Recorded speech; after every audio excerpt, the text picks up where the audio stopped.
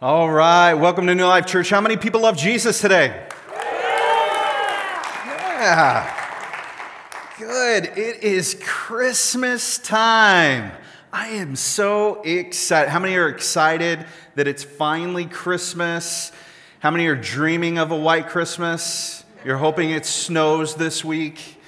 Man, family and friends and celebrating Jesus, it's the best time of the year. I want to welcome everybody who's worshiping with us at all of our campuses and those that are joining us online. Maybe you're still worshiping at home, or maybe you're checking out church. You're new to one of our communities and you are doing the try before you buy deal, which a lot of people do, and watching us online. We hope that God speaks to you today. But let me just tell you, as soon as you can make it to one of our in-person services, the secret sauce of New Life Church is Jesus and then the people that make up New Life. And so come and get connected to one of our campuses as soon as you're able to.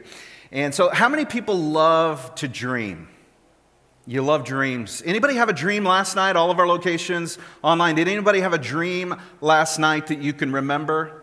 I love to have those happy, good dreams that when you wake up, it takes you a moment to figure out that it was a dream, that it's not real. You know what I'm talking about? And you try to quickly get back to sleep to continue the dream because you always wake up when the dream is getting really good. Those kind of dreams. How many of you have had or you have currently dreams for your life, conscious dreams? Desires, ambitions, goals, things that you want to do. You have an ideal of what life might look like. Maybe it's to get married and have a family, or a certain type of career, or to live at a certain place, or something to do with relationships or ministry, or being involved in other types of things. You have these conscious types of dreams and ideals for your life. How many desire to have a wonderful life for yourself and for your family? At all of our locations, raise your hand. I want to have hopefully you have that desire that you want to have a wonderful life. And that is a great segue to the greatest movie of all time, the greatest Christmas movie, but also the greatest movie of all time, my favorite movie, It's a Wonderful Life. How many love It's a Wonderful Life? You've seen that movie? I love that movie.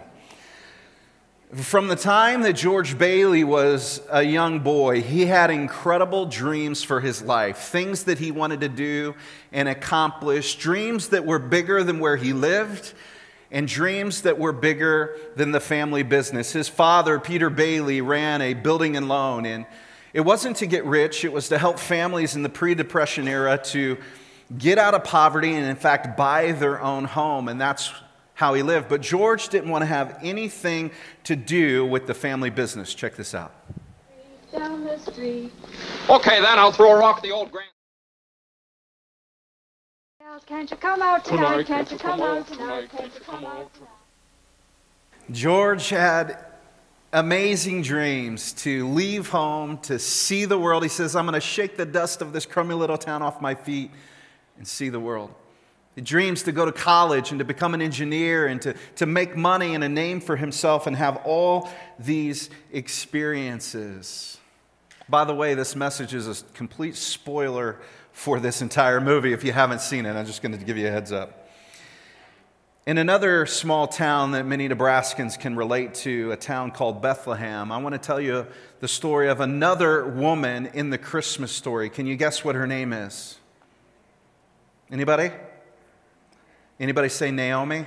No, many of you said Mary.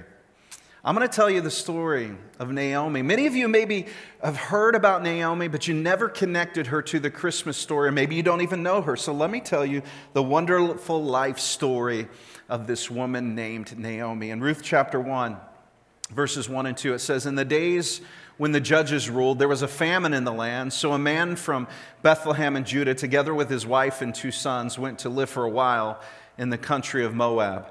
The man's name was Elimelech, his wife's name was Naomi, and the names of his 2 sons were Mahlon and Chilion. They were Ephrathites from Bethlehem, Judah, and they went to Moab and lived there. And so Naomi and her family, they're Hebrews, they've served Jehovah God, they serve the God of the Bible.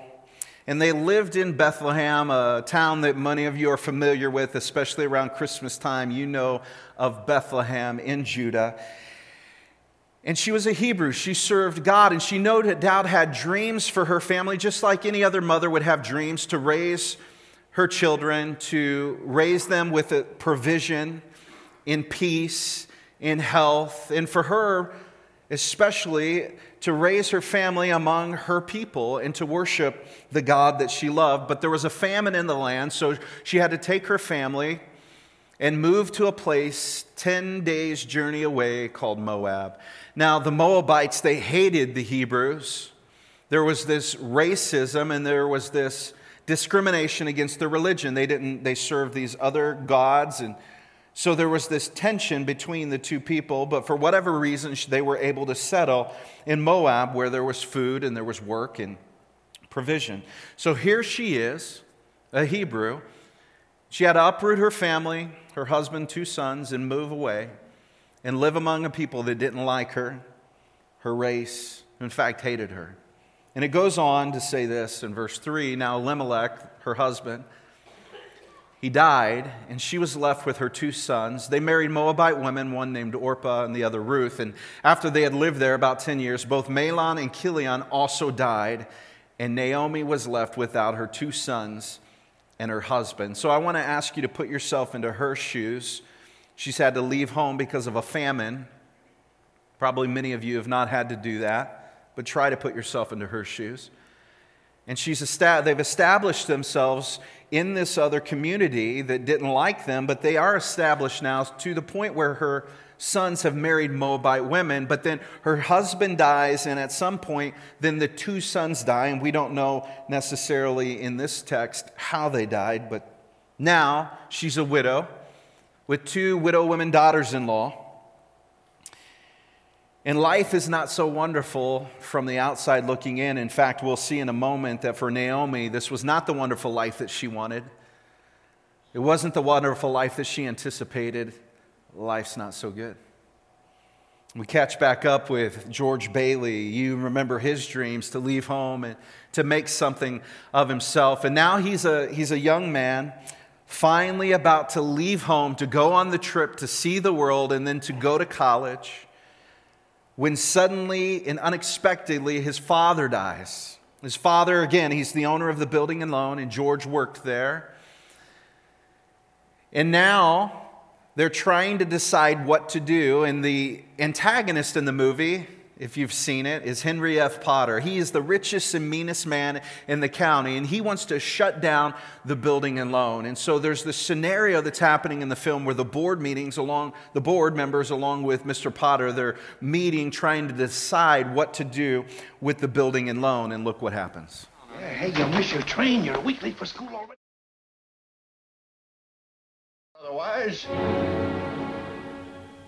So they vote to keep the building and loan going on one condition, that George takes over the business. And we see these admirable qualities in George Bailey of self-sacrifice and putting others before himself, while this undercurrent is going on in his life of having these ambitions and dreams. He said, this is my last chance. But the transition to the scene, we find out that George does stay and takes over the building and loan, and he gives his money to his younger brother to go off to college. And the plan was that his brother would go to college and then come back and take over for George, and finally George would get to live out the dreams of his life. But his brother comes back from college with a surprise. He has a new wife and a new job offer. And once again, George Bailey puts others before himself, and he allows his brother to have the wonderful life that he wants, and he stays, in his mind, stuck in this town, in this position of leading the building and loan, not living the wonderful life that he wanted.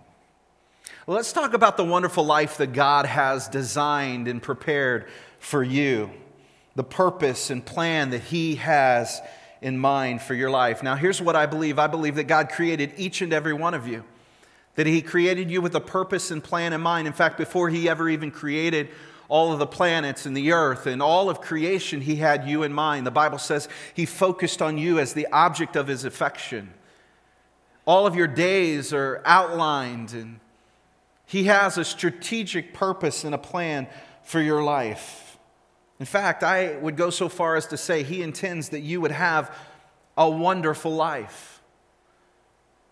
And the wonderful life that God has for you, it cannot be separated, though, from His purpose and His plan for you. In fact, the only way for you to have a truly wonderful life is for you to find and fulfill God's purpose for your life. But here's the problem for all of us, regardless of the situation that you're in, your past, your present. For some of us, life smothers out the dreams that God has planted, the purpose that He has for our life. So His dreams lay dormant. God's dream for you lays dormant. It's lifeless. Maybe at one time long ago, that dream was alive and well, and you sensed the purpose of God for your life. But life has happened, and it seems very distant, something that seems to have slipped through your fingers. Maybe for others, God's purposes are smothered by your own desires, such as George, your desires to define your life and your purpose and your existence. And the ambition that you have is really separate from a relationship with God and His purposes. For others, you feel disillusioned or maybe even wounded because of what life has dealt you and what maybe you see as God allowing to come your way, and life doesn't seem all that wonderful at all. So here's the question I want you to just kind of wrestle with. How would you define for you? How would you define a wonderful life? Is it like Naomi, her very name means pleasant?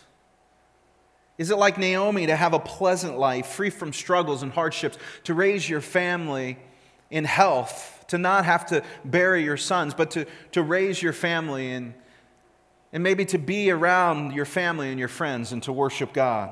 Is it like George, to see the world, to make a name for yourself, to experience everything that your heart's desires, to succeed, to make a lot of money? And then what do you do when life doesn't seem to go the way that you planned it, the way that you hoped, the way that you dreamed? What do you do? So Naomi, she hears that back in Bethlehem, her hometown, things have taken a turn, that God has been gracious and God has blessed them, and now there's provision, there's food, there's work back in Judah. And she sets out to return home, but at some point on the journey, we don't know why, but she decides to try to encourage her daughters-in-law, who are Moabites, to go back to Moab, to go back to their people and to their gods. And one of the daughters, Orpah, through tears, decides to go back to her own family.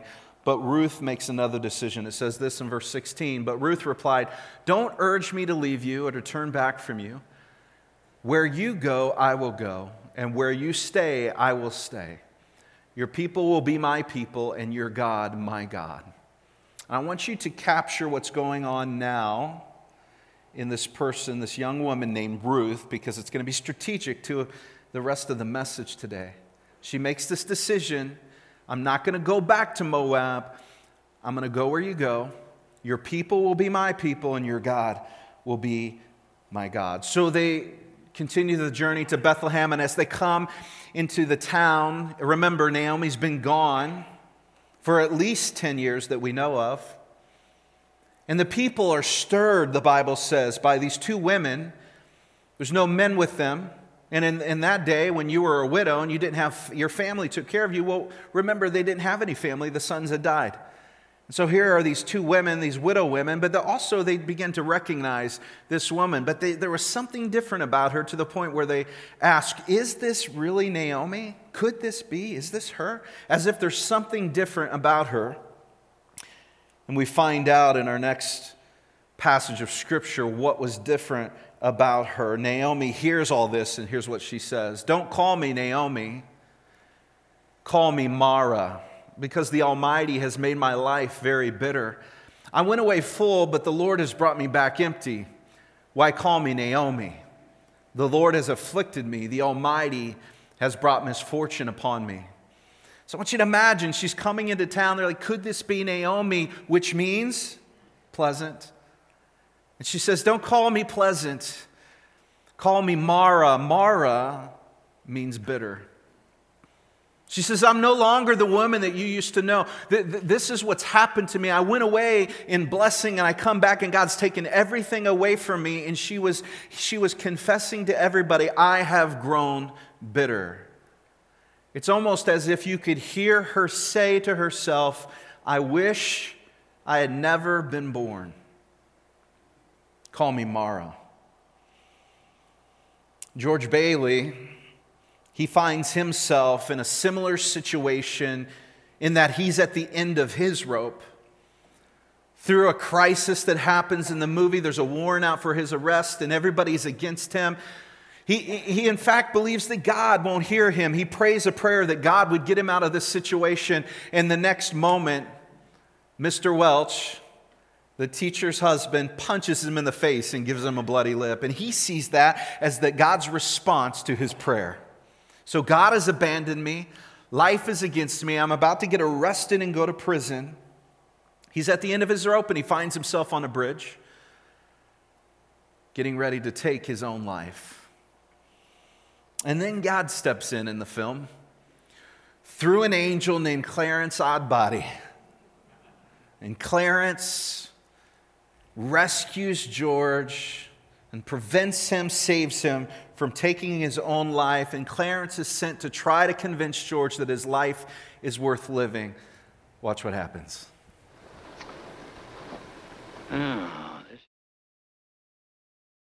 So George says, I wish I'd never been born, and Clarence grants him that wish. And then George begins to experience what his life in Bedford Falls would be like had he never been born. As he makes his way around town, his own wife doesn't even recognize him. Of course, then his children were never born. His brother, Harry, who when he was 9 years old, George saved and rescued him after he fell through the ice when they were sledding one day. His brother died at the age 9. The transport of soldiers that his brother would later rescue in the war, they all died because George wasn't there to save Harry. All of chaos is broken out because now Mr. Potter's in control of everything, and you see chaos and you see wild living in Bedford Falls. And George begins to process and see that his life really did make an impact, and things that he couldn't see before, that all of his dreams and ambitions to leave clouded his ability to see the wonderful life that he truly had. And George starts to realize that he wasn't seeing the big picture. And so Clarence the angel, in fact, says to him at one point, you see, George, you've really had a wonderful life. Don't you see what a mistake it would be just to throw it all away? So Naomi, who now wants to become Mara, and Ruth, they begin to live their lives back in Bethlehem. And there was this rich farm owner named Boaz. And so one day, again, they're widow women. And one day Ruth says, I'm going to go to the field during harvest time, and hopefully the workers will allow me to follow them as they're harvesting grain and glean in the field to pick up the leftovers. And this rich man named Boaz, he notices her and he's moved with compassion, and he feeds her and he gives her food. And then look what he does. This is a hot tip for those of you guys that want to get a date. Check out what Boaz does. When Ruth went back to work again, Boaz ordered his young men, let her gather grain right among the sheaves without stopping her, and pull out some of the heads of barley from the bundles and drop them on purpose for her. Let her pick them up and don't give her a hard time. So he has compassion. How many know that it's a little more than compassion, right? That he sees in Ruth. But God starts to have grace upon Naomi and Ruth, and now we begin to see provision. And for Naomi, who wanted to become Mara, life begins to get better, but she never got to see the true impact of her life after her death that George Bailey got to see of his life before his death. George got a chance in the film to see the impact of his life. And for you might be walking through a season like George Bailey, and life's not all that you hoped it would be. Or maybe life has dealt you something you don't know how to get out of it, and you don't see the purpose of your existence, of your life. You don't see the purpose that God designed you for, the wake that you're supposed to leave, the legacy through others that you're supposed to have. Maybe you feel like Naomi, and life has brought you to a place where you are bitter. Your pain seems pointless. And you know, God may allow you to clearly see the impact of your life. He may offer you an expression of His grace that you can clearly see how your life has purpose. But you might not get an angel to show you so clearly. You might not have an angel show up to say, here's the purpose of your life. But what you do have and what God has offered you is faith. Faith to trust Him, faith in His character, to find out that He is a good God, that He has a purpose and plan for your life. And even in the pain, that He is not absent, that He is involved. He is intricately involved in every single circumstance of your life. You see, before George's crisis, and before Clarence, the angel, shows up, all George sees is the other life that he wishes that he had, his own personal dreams and ambitions. And he began to have this claustrophobic feeling of the things that were out of his control. He wasn't seeing the big picture, the picture that God sees, the plan that God had for his life. But finally, he gets a glimpse in the movie of the bigger picture. And if you know the story, George has this conversion experience. He has a moment where there's a desire to live out his purpose, to embrace it in spite of the pain, in spite of everything that was happening in his life. And back on the bridge where he was contemplating taking his own life, he prays that he would live again. And his prayer is answered. And when he discovers that his life has been given back to him, look at his response. Yay! Hello, Bedford! I love that iconic scene as something shifts when you begin to see the value and the purpose of your life. You even see the things that you despised before as a blessing. Come on now, that is the greatest Christmas movie ever. Anybody with me? Some of you need to go home and watch it. So things are getting better for Ruth and Naomi. But let me just accelerate the story for you, encourage you to read it on your own. But let me give you the cliff notes. As you could have guessed, Boaz marries Ruth. And through their union, Boaz and Ruth, they have a son. Guess what his name is? His name is Obed. Now, Obed has a son. His name is Jesse. Jesse has a son named David who sat on the throne of Israel. And if you trace that lineage down, you'll find yourself on a starry night in Bethlehem. Angels and shepherds and wise men and the Son of God, Emmanuel himself, God with us. Through this chaotic story of Naomi who had to go to Moab. And why did God do it that way? I don't know. But He brought her out of the situation and took her to Moab so that her son can marry this Moabite woman named Ruth. And then God allowed that her son and her husband would die so that Ruth would come back to Bethlehem, so that Ruth would meet Boaz, and then we get Jesus. You ever wonder, you ever contemplate that the things that are going on in your life, that there's a bigger picture, that God is orchestrating something that you maybe cannot see so clearly right now? The final players in the Christmas story that I want to tell you about. Many of you know this story very clearly if you've been to church. And it is this time the woman named Mary and another angel. And you'll see a different response in Mary to the purposes of God for her life. In the middle of an engagement, she is betrothed to be married to Joseph, this young teenage girl. And look what happens in her life in Luke chapter 1. The angel said to her, "Don't be afraid, Mary. You have found favor with God. You will conceive and give birth to a son, and you are to call him Jesus. He will be great, and he will be called the Son of the Most High. The Lord God will give him the throne of his father David, and he will reign over Jacob's descendants forever. His kingdom will never end." "How will this be?" Mary asked the angel, "since I am a virgin?" The angel answered, "The Holy Spirit will come upon you, and the power of the Most High will overshadow you. So the Holy One to be born will be called the Son of God." I mean, Talk about a detour in the plans of your life, right?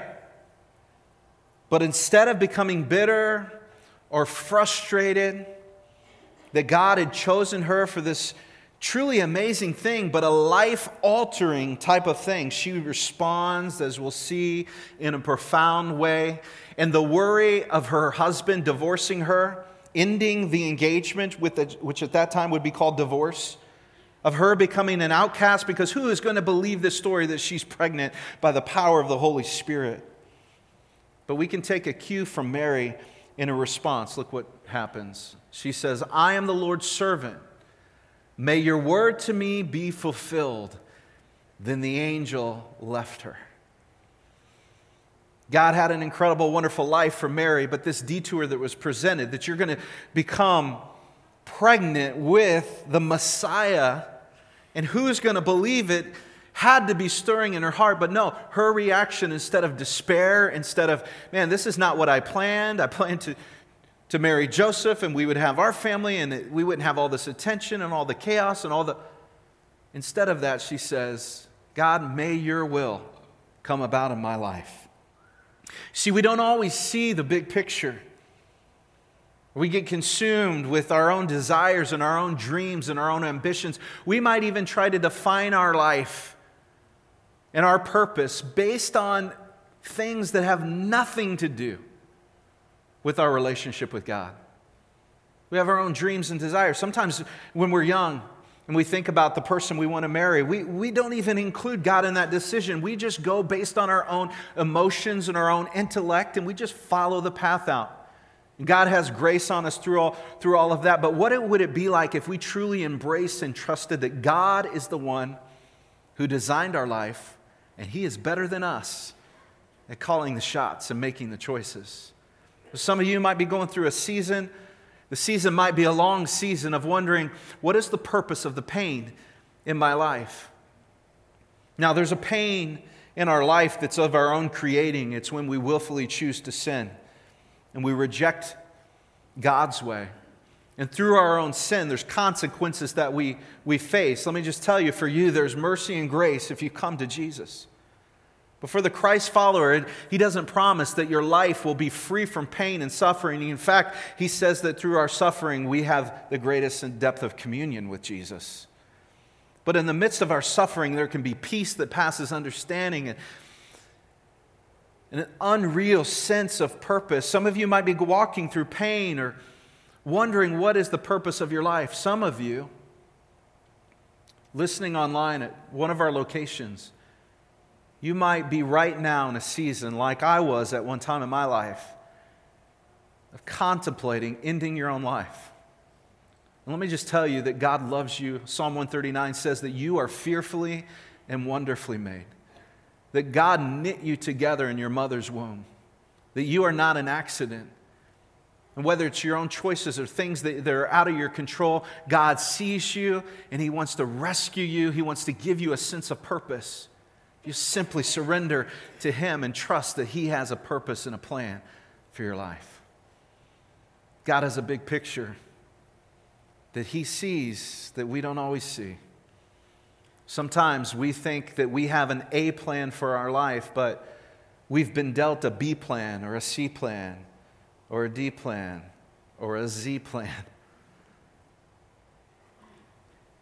But because we don't see the big picture, it just might be that God is writing a script that we don't understand, that there's an impact that our life is making that we don't really understand, even for generations to come, that He has designed our purpose to make an impact, that B plan just might be God's A plan for your life.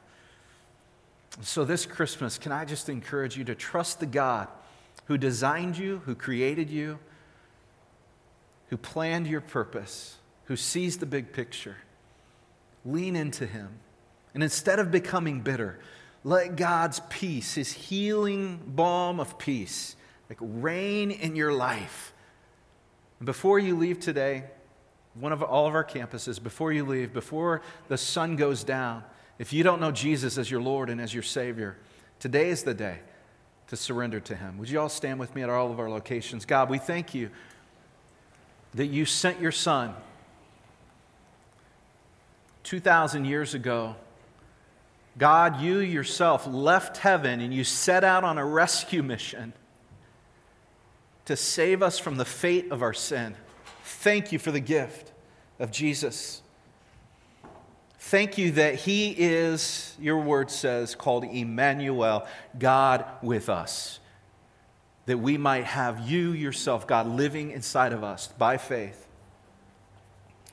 So God, I pray that today we would see that you are the God who is in control, that you are not absent, you're not apathetic, that you care. I pray for my friends that are followers of Christ, but life doesn't seem to make sense. Would you begin to reveal a deeper level of trust to them? Grow their faith. Your word says you're the perfecter of faith. May we see with eyes of faith to trust you, that all of the circumstances of our life, aside from our own sinful behavior, all of the circumstances, Lord, nothing comes our way without permission from you. And we can trust you because you're good. I pray for my friends that don't know you today in an intimate relationship way, a saving way, that before they leave, before the sun goes down, that today they would surrender to you. And I pray that this Christmas would be the most meaningful Christmas of all of our lives. There would be an eruption of worship because you are the greatest gift. And you have offered us the most wonderful life through your Son. We love you, Jesus. We praise you. We worship you. Amen.